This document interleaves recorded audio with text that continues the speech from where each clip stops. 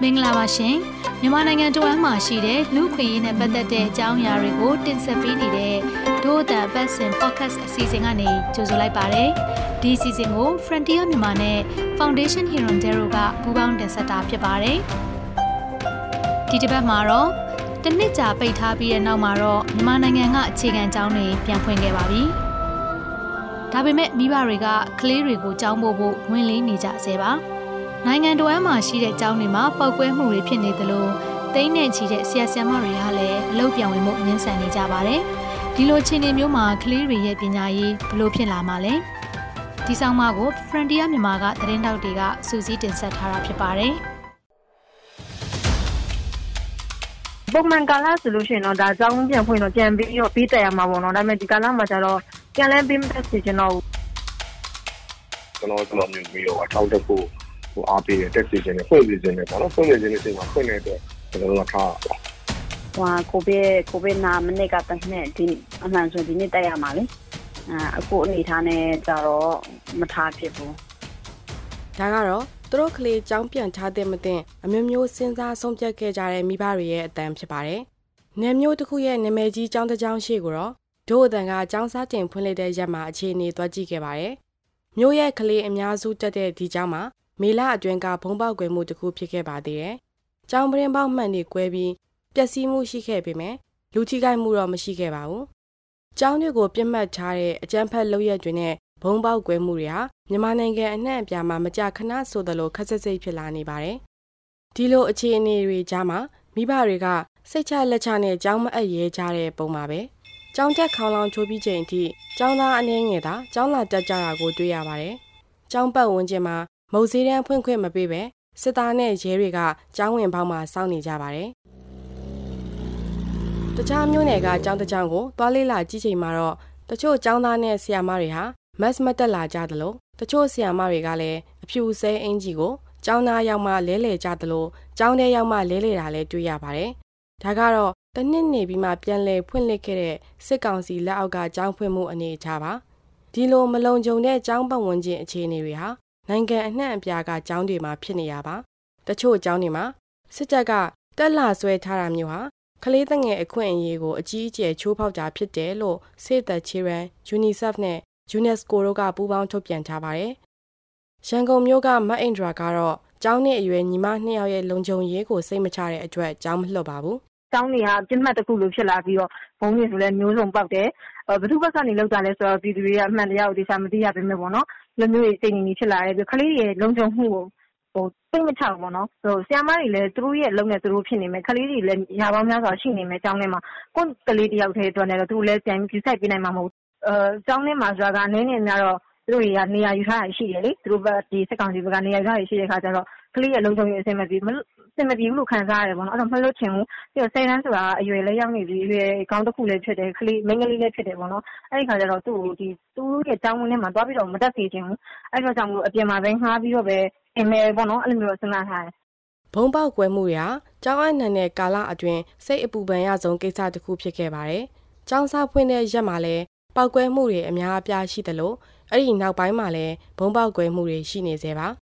UNICEF ရဲ့ထုတ်ပြန်ချက်အရဖေဖော်ဝါရီလကနေမေလအတွင်းစာသင်ကျောင်းတွေနဲ့ကျောင်းဝန်ထမ်းတွေကိုတိုက်ခတ်မှု54ခုရှိခဲ့ပါတယ်။ဒါအပြင်စစ်တပ်ကအုံပြုတဲ့ပညာရေးဝန်ဆောင်မှုပေးတဲ့နေရာတွေမှာလည်းမတော်တဆဖြစ်မှု140ခုဖြစ်ခဲ့တာပါ။တိုက်ခိုက်မှုအားလုံးတွေကအနည်းဆုံး39ခုဟာမေလတလရဲ့အတွင်းမှာဖြစ်ခဲ့တာပါ။ထိခိုက်ဒဏ်ရာရရှိတဲ့စာရင်းအသေးစိတ်ကိုတော့မသိရပါဘူး။ကလေးမိဘတွေဟာပောက်ကွဲမှုကိစ္စတွေအပြင်မြန်မာနိုင်ငံမှာစစ်ဆေးတွေ့ရှိမှုနည်းနေသေးပေမဲ့ထိုင်းနဲ့အိန္ဒိယလိုအိမ်နီးချင်းနိုင်ငံတွေမှာကူးစက်နှုန်းမြင့်မားနေတဲ့ကိုရိုနာဗိုင်းရပ်စ်ကိုလည်းစိတ်ပူရပါသေးတယ်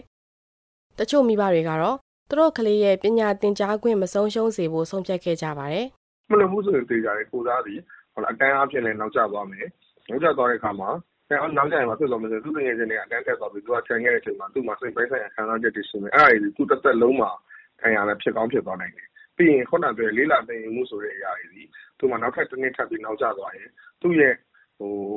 အုံနောက်ရဲ့ဖွံ့ဖြိုးတိုးတက်မှုတွေထိခိုက်သွားမယ်ဒါဒီလည်းပဲသူ့ရဲ့ဘဝတစ်လျှောက်လုံးသာထိခိုက်သွားနိုင်တယ်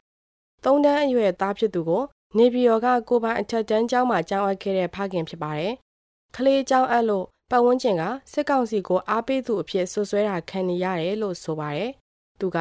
ကျောင်းအပ်ခြင်းမအပ်ခြင်းဒီခုနပြောသလိုမိဘတွေရဲ့ကိုယ်ပိုင်ဆုံးဖြတ်ချက်ကိုယ်ပိုင်ရွေးချယ်မှုပဲဖြစ်ပါတယ်။ကလေးတွေဒီသက်သက်နဲ့မပြည့်သေးတာဖြစ်တဲ့အတွက်မိဘတွေရဲ့ဆုံးဖြတ်ချက်အရပဲသူတို့ရဲ့ရွေးချယ်မှုကိုလုပ်ရတာကျွန်တော်ကတော့မတက်တဲ့သူမအပ်တဲ့သူတွေကိုလည်းအဖြစ်လည်းမမြင်ဘူးတက်တဲ့အပ်တဲ့သူဆိုအဲ့လိုပဲတက်တဲ့အပ်တဲ့သူတွေပေါ်မှာလည်းခုနပြောလို့ပေါ့နော်အားပေးတယ်ကိုဟာကိုမတူညီသောရွေးချယ်မှုနှစ်ခုကိုဆုံးဖြတ်ချက်နဲ့ကိုရွေးချယ်တာသာလည်းဖြစ်တယ်အဲ့နှစ်ခုကြားမှာအဲ့ဒီအတိုင်းဝိုင်းနှစ်ခုကြားမှာပြဿနာလည်းမဖြစ်စေချင်ဘူးတစ်ဖက်နဲ့တစ်ဖက်အမြင်မကြည်တာမျိုးလည်းမဖြစ်စေချင်ဘူးဒီဟာဒီကိုရွေးချယ်မှုဒီကိုတယောက်တည်းအတွက်ဖြစ်မှာတော့မဟုတ်ဘူးကိုသားသမီးရဲ့အနာဂတ်ကိုသားသမီးရဲ့ဘဝဆိုတာကိုတော့ထည့်သွင်းစဉ်းစားစေချင်တယ်ပေါ့နော်အစိုးရကျောင်းမှာကလေးကိုကျောင်းထားရမယ့်ဒေါ်ရတနာကတော့သူမရဲ့တဒန်းအရွယ်သားကိုအိမ်မာသာဆရာမခေါ်ပြီးစတင်ပေးနေပါတယ်။ကျောင်းတက်ထားပြင်ကြတော့လည်းမလေးကိုကမနဲ့တော့ပို့လိုက်တယ်ညနေမှပြန်လာမှဆိုဒီကြားတဲ့ကိုလည်းတော့မဆောင်နိုင်ဘူး။တက်နဲ့အတန်းလဲတပိုင်းစိတ်ပူတယ်။အဲ့ဒါတော့နောက်ပိုင်းကျတော့ဒီသူတို့ဝင်ခွင့်နေပါရဲ့ကျတော့နည်းနည်းလေးစကားပြောလာမယ်လေ။ဒို့အတန်ကအခြေခံလူတန်းစားမိသားစုတွေတဲကအလဲတန်းအရွယ်ကလေးတချို့နဲ့စကားပြောကြည့်ချိန်မှာတော့ကျောင်းတက်မဲ့ကလေးတွေမှာလည်းကြာရှည်စွာကျောင်းပိတ်ထားတာစနစ်သစ်ပြောင်းလဲတာတွေကြောင့်ကျောင်းစာမလိုက်နိုင်မှာကိုစိုးရိမ်တာတွေရှိနေပါတယ်။ငွေကြေးတက်နိုင်တဲ့မိဘတွေကတော့ကလေးတွေကိုဂိုက်ဆရာမတွေငှားပြီးပညာသင်ကြားပေးတာကိုယ်တိုင်သင်ကြားပေးတာတွေရှိပေမဲ့ငွေကြေးမတက်နိုင်တဲ့မိဘတွေအောက်မှာကြီးပြင်းလာတဲ့ကလေးတွေအတွက်ကတော့စိန်ခေါ်မှုတစ်ခုပါအစိုးရကျောင်းလာတက်တဲ့ကလေးတွေရဲ့လုံခြုံရေးအတွက်ဘယ်လောက်ထိအာမခံချက်ရှိလဲဆိုတာနဲ့ကျောင်းအပ်သူဦးရေကိုအတည်ပြုဖို့အတွက်အခြေခံပညာဦးစီးဌာနကိုဖုန်းအကြိမ်ကြိမ်ဆက်ခဲ့ပေမဲ့ဆက်သွယ်လို့မရခဲ့ပါဘူးစစ်ကောင်စီရဲ့အာဘော်မီဒီယာတွေကနေတော့ရန်ကုန်တိုင်းဒေသကြီးရဲ့ကျောင်းသား10သိန်းမှာ3,800,000ကျော်လာအပ်ခဲ့တယ်လို့ဖော်ပြထားပါတယ်ဒါပေမဲ့သက်ဆိုင်ရာဝန်ကြီးဌာနကထုတ်ပြန်တာမရှိသလိုအတည်ပြုလို့လည်းမရခဲ့ပါဘူးမြန်မာနိုင်ငံလုံးဆိုင်ရာဆရာမများအဖွဲ့ချုပ် MDF ကတော့ကျောင်းသားစုစုပေါင်းရဲ့900%လောက်ပဲကျောင်းအပ်လိမ့်မယ်လို့ခန့်မှန်းပြောဆိုပါတယ်ကျောင်းသားမိဘတွေဟာပညာရေးရဲ့အရေးအသွေးပေါ်မှာလည်းယုံကြည်မှုလျော့နေကြပါတယ်အခြေခံပညာဆရာ4သိန်းကျော်မှာ6ဝက်လောက်က CDM လုပ်နေကြပြီးအဲ့ဒီတွေက3သိန်းကျော်ကိုစစ်ကောင်စီကတာဝန်ကယာယီရက်ဆိုင်ထားတာဖြစ်ပါတယ်စစ်ကောင်စီကပြင်ပကနေစားဆရာတွေခေါ်ဖို့စီစဉ်ခဲ့ပါတယ်သူတို့တဲကအများစုဟာတင်ကြားရေးအတွေ့အကြုံလုံးဝမရှိသူတွေပါဒို့အတန်က MTF ရဲ့ဂျာကာလာအမှုဆောင် CDM ဆရာတဦးနဲ့စကားပြောကြည့်ခဲ့ပါတယ်